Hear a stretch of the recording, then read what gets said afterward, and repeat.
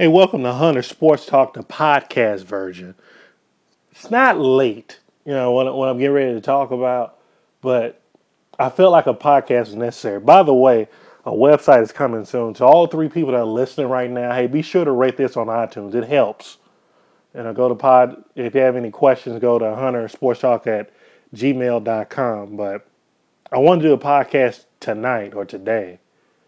Well, let me go with this. This is still a transition on what I want this to be, meaning that I'm leaning toward just talking about all type of sports in general. But I guess as I used to like all sports when I was younger.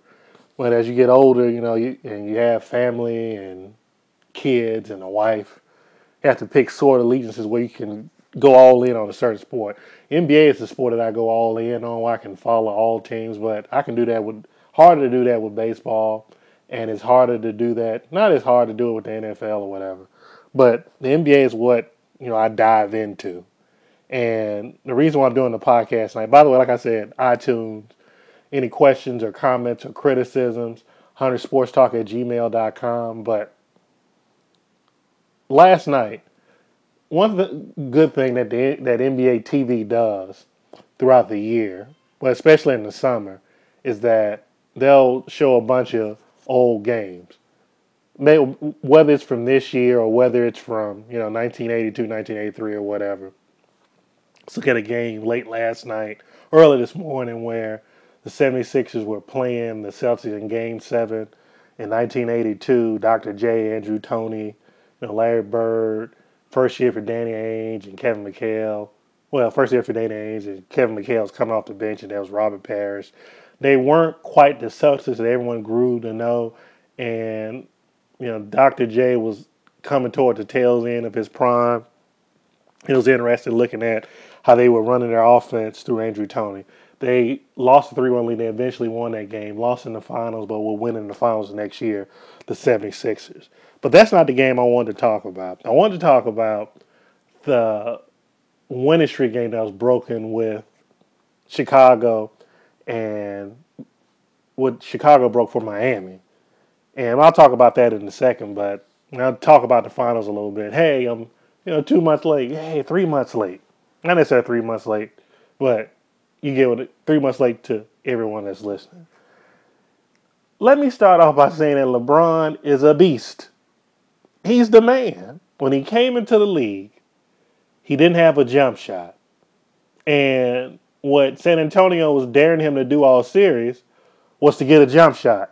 He got a jump shot. He won the series. Let's go back to Game 6. That's basically what happened in Game 7. Game 6. In order to be a champion or in order to be successful in anything that you're doing, you have to have a stroke of luck. A little bit of luck. In some cases, a lot of luck. When you're up by 5 with 30 some odd seconds left, like the San Antonio Spurs were, they did all type of sabermetrics and all type of numbers on that. They had a 98, 99% chance of winning, and that 1% came through, and Miami won the game. Go back to that a little minute. People have been talking about that ad nauseum, ever since it happened. And like I said, it's 2 or 3 months after the fact. But I don't think that San Antonio choked the game away by not hitting free throws, with Ginobili missing 1 of 2 and Leonard missing 1 of 2. I don't think that was a choke job. I just think that Miami came through. LeBron missing shots, in that last minute. And Ray Allen coming up big in that last minute. That's what championship teams do. We kind of get spoiled with the whole Chicago Bulls regime. People that remember that, the 6 championships in 8 years. Because with the Bulls, they weren't really challenged anywhere. I don't think they ran into a Game 7 really till the tail end. Only Game 7 I can remember is when the last year they made it to the finals and won is the Indiana series. And kind of to a certain extent with Utah that last year, but that team was running on fumes. And one can argue that they should have gave them as much time as they wanted to lose whatever finals. I think that was the best time to break them up. But they've earned, on the flip side, people thought they earned the right to stay together as long as they wanted to stay together. Fair point either round, but it's more of a romantic story when that team was basically broken up when they were at the top of the hill. People don't remember the Washington Wizards, Michael Jordan, and rightfully so. But with LeBron, that's what I want to talk about in particular today, is that either in the LeBron camp among the basketball enthusiasts, whether you're talking to a guy on the street or whether you're talking to a basketball expert that are doing columns or a radio show host or whatever, you're either with LeBron or you're against LeBron. There's no in between. And I understand that because in between doesn't get you page views, in between doesn't get you paid. So you're either with LeBron or you're not. With LeBron, with me, in my opinion, people have said, oh, he's wised up, he's matured now. He's not the guy he was in 2010 when they losing to the Mavericks, him being immature and him taking, whatever personally when the fans did somewhat backlash on him when he went to the Heat. A little backstory to that. From what I read, he was surprised that he got so much backlash from various cities. He expected it from Cleveland. He didn't expect it from the entire NBA. Remember reading the story about LeBron when he was playing in Portland and they were booing him. Like he was saying he was going to Portland. You can understand these cities that were kind of upset. The New Yorks, who else? Cleveland, Chicago, even though Chicago wasn't upset. But you can kind of understand why some of these guys were saying whatever they were saying. And in his case, he didn't understand the hate. And what he did in the middle of that year was embrace that villainous role. And dude's so good, by the way. Villain, hero or not. He's so good that he can overcome either way and still be elite. They still made it to the finals that year. They lost to the Dallas Mavericks. Now, one thing you can argue with the Dallas Mavericks is that they were a better team, and supposedly in game 2 when Dwayne Wade posed in front of the Mavericks bench after hitting, a corner 3, that supposedly riled up the Mavericks, and the Mavericks go on and take the series. Dirk was awesome that year, by the way. But that supposedly made him whatever, made him LeBron riled up. LeBron doesn't play well, riled up evidently. He was going after his coach in subtle ways. He was just doing a lot of stuff that was supposedly uncharacteristic for LeBron, supposedly. And it wasn't. The big thing that happened in that series was that Nowitzki was sick and he was playing through it. And they caught LeBron and Dwayne Wade on camera, mimicking Nowitzki being sick. Oh, woe is me, he's not sick for real. Blah, blah, blah, blah, blah, blah, blah, blah, which is amusing. And he's not taking this seriously. It was a narrative that was being told about LeBron. He's going to work out in the gym and he needs to, improve that image. Here's the thing about LeBron. LeBron was a multi-time MVP winner at that point, from what I remember. He was the best player in the league back in 2010. But we get so hard on LeBron is because that we want them to maximize their talent as much as possible. We want them to reach the 100% threshold. Some of these guys do it, some of these guys don't. It can be at your job, it can be in your marriage, it can be in relationships that you have. It can be whatever that you're good at. You're supposed to do the maximum that you can do. And a lot of us fall short of that. We're spoiled by Jordan. And we're spoiled by Jordan not being in his Twitter era. People forget, Jordan didn't win his first title until his 8th season, 8th season in the league. He was in the league in 94, won his first title in 91. So he didn't win his first title for 7 years. He couldn't get past the Pistons in three or four tries. Took him to third. I think they made each other. I think they made each other 2 or 3 times in the playoffs, and they finally got by him. And they got by him in decisive fashion, sweeping them 4-0. But people forget. A lot of fans and a lot of media was on Jordan tail in the late 80s, early 90s, in the mid to late 80s. In the mid 80s, you can kind of understand because he's trying to figure out his way. But in the late 80s, early 90s, Jordan's supposed to win a title. He was the best player, the most dynamic player in the league at that point. And he didn't win the title yet. And people were questioning him. And that's the same thing that was going on with LeBron. And people were saying, stop hating on LeBron. You're just a hater. Let me tell you why LeBron was garnering some of this hate. LeBron has made it clear that he wants to be a mogul. What Jordan is. Jordan has his name on video games, colognes, or whatever. Jordan is his separate brand from Nike, even though he's under that Nike umbrella. Jordan is that guy. That's what LeBron wants. LeBron wants to go to Australia, Belize, Brazil, and people know who he is. You're like an international star. Nothing wrong with that. What comes with becoming an international star is that your every move is critiqued. And that's what's happening with LeBron. That's what's happened. That's what's happened. That's what's going to continue to happen with LeBron. Every move has been critiqued. Every move will continue to be critiqued. And what I mean by he's the same dude to me. He's done the same stuff. He's cleared up a few sentences here and there, but he's the same dude. Watching the game when they were playing Chicago and they were in turmoil. And again, it's not that he has to act perfectly or whatever, but he was getting all upset. There was one play where, during the whole game, there was a couple plays that stood out to me.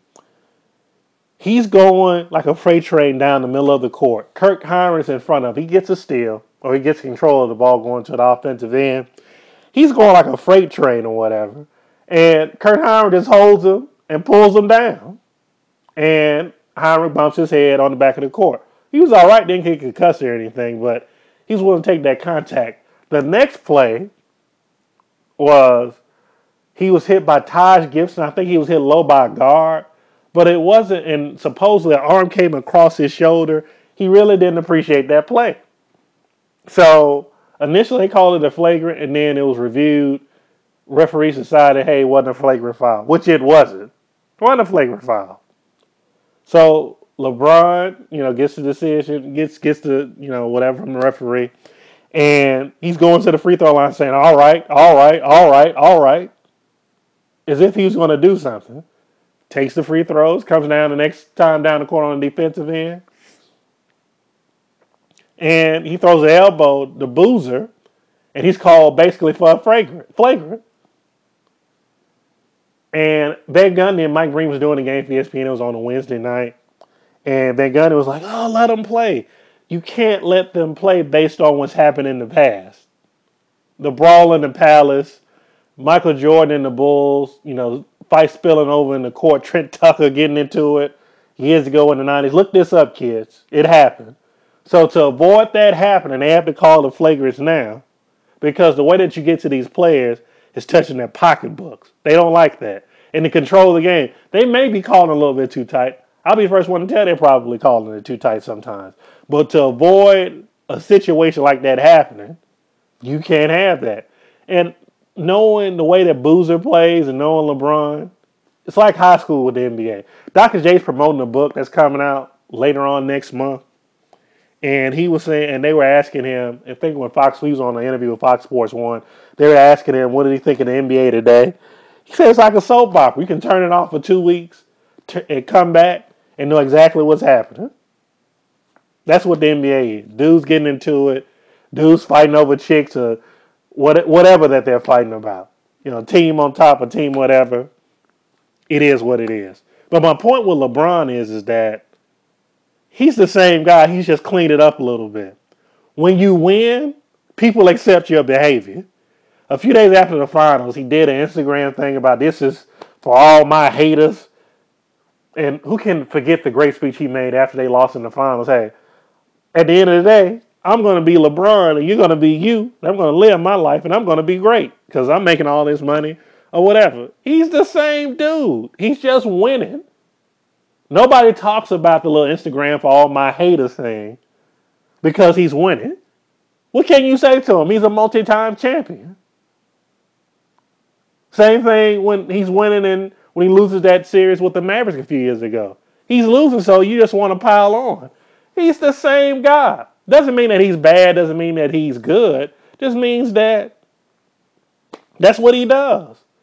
And I don't get the whole either you like him or you hate him thing. I don't think it's, you can like some of the stuff that he does or don't like some of the stuff that he does. When he's playing an elite team, he's not, Miami's not my team. He's not a player that I would necessarily, at this point in my life, I would follow. I was a big Allen Iverson guy. Big Allen Iverson fan. God bless him for what's going on now. But underdog type dude, there wasn't any Twitter, there wasn't any Facebook, there wasn't the internet really being prevalent at this point when he's making his way in the mid to late 90s and the early 2000s. But all I saw is that when he was on national TV every week or whenever he came on national TV, he played hard.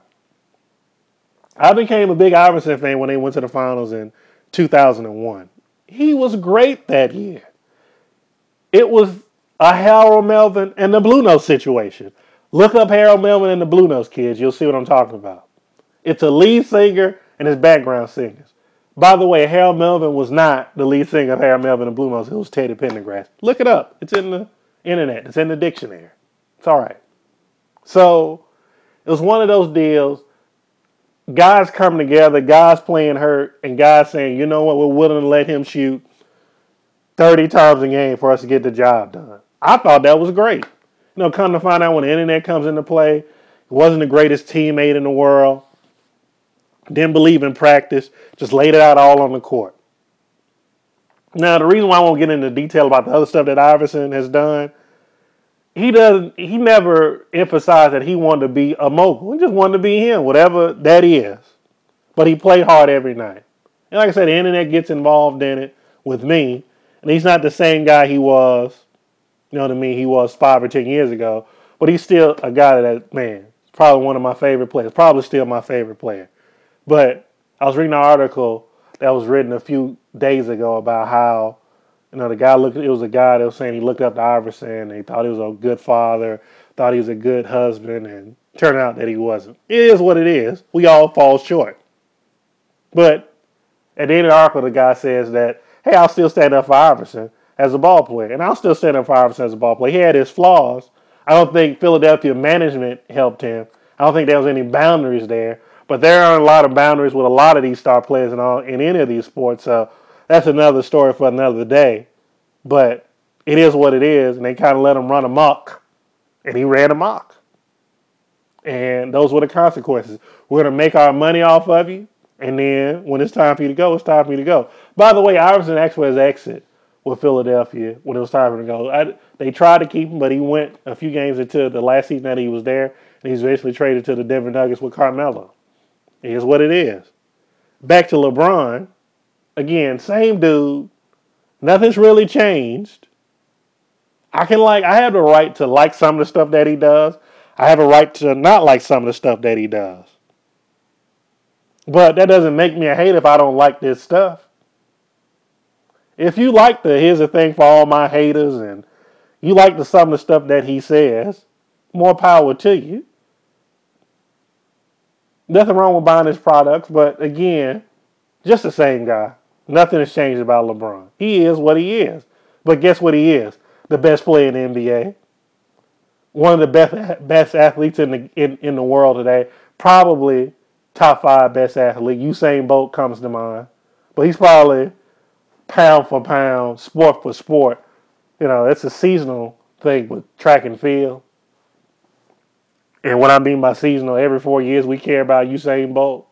Or we care when he breaks a world record overseas somewhere.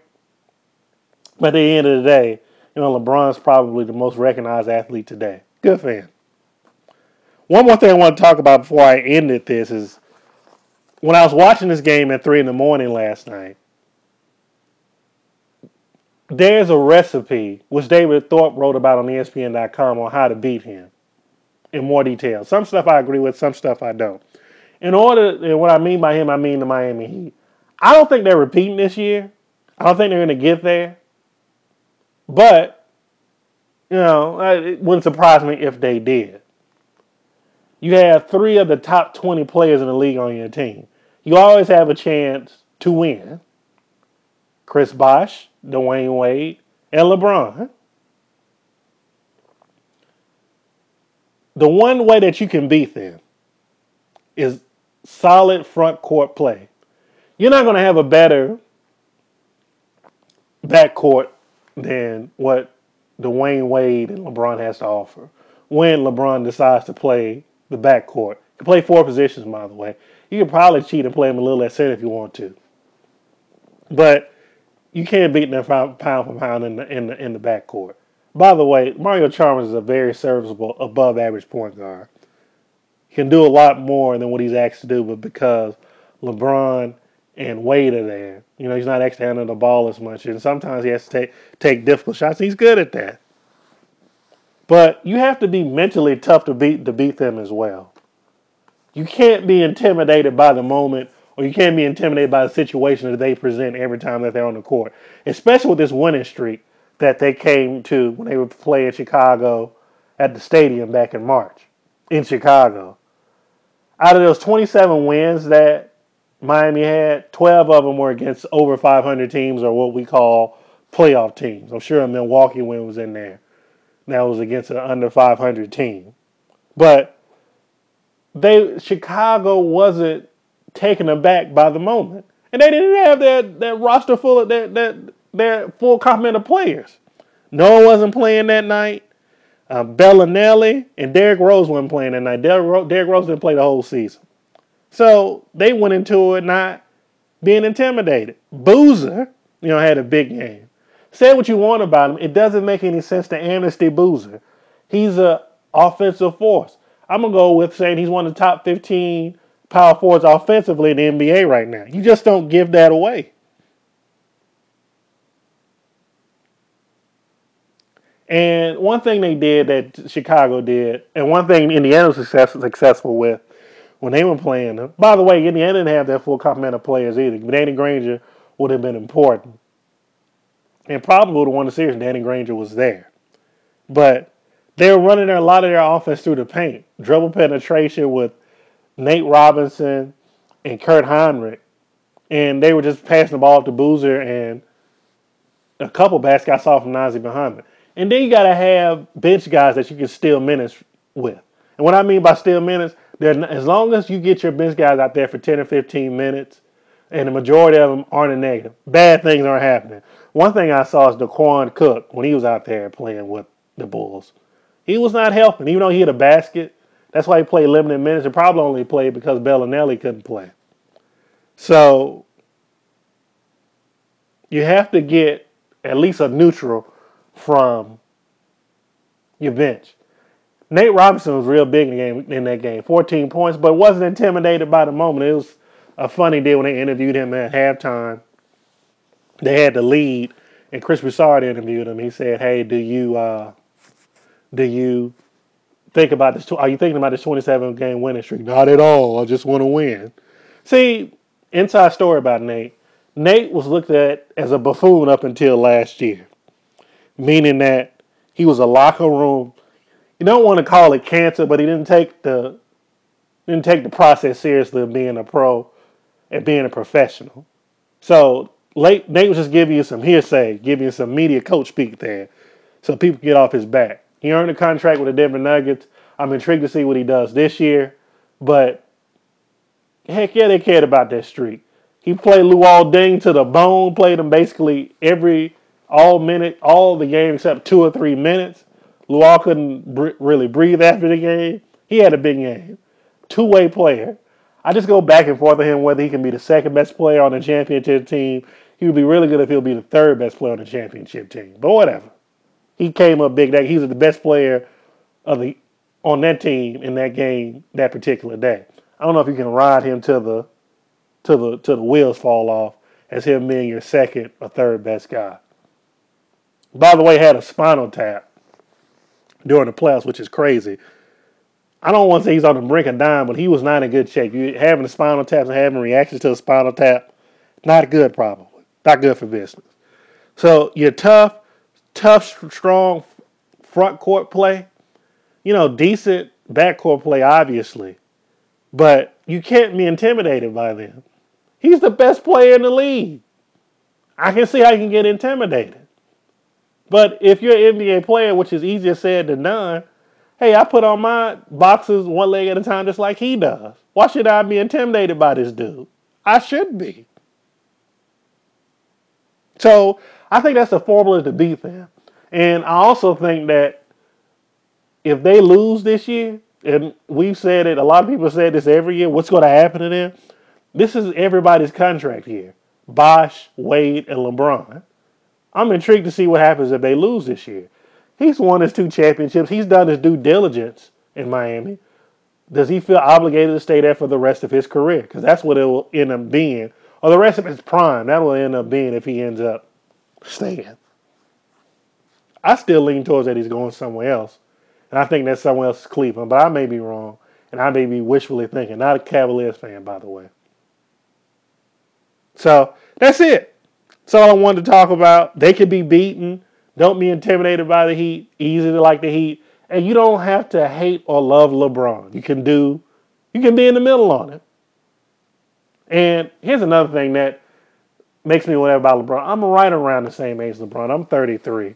LeBron's 27, 28 years old. We're not too far in age, but, as you get older, you always say, my era was better. This is part of my era, but again, I grew up watching Jordan. Not saying, and obviously Jordan was a better player up until this point in LeBron's career. But, my era's all, that's what old people always say. Oh, it was always better, all this sex and rock and roll and all this stuff. Whatever. The dude is elite. The dude is great. Can't say anything about him. But as far as personality and me wanting to buy products for this guy, I don't know about it. Says the person, by the way, that has some LeBron, shoes. They're very comfortable, by the way. But just because LeBron's name is on it doesn't necessarily make me want to go out there and say LeBron. Jordan had that appeal. And LeBron somewhat has it now, but it'll be interesting to see as time goes on with LeBron what happens with that, what becomes of it. But that's all I have. Thanks. Reviews on iTunes. Make me a professional podcaster, please. And again, if you have any questions or comments, huntersportstalk@gmail.com. I'm William Hunter. This is Hunter Sports Talk.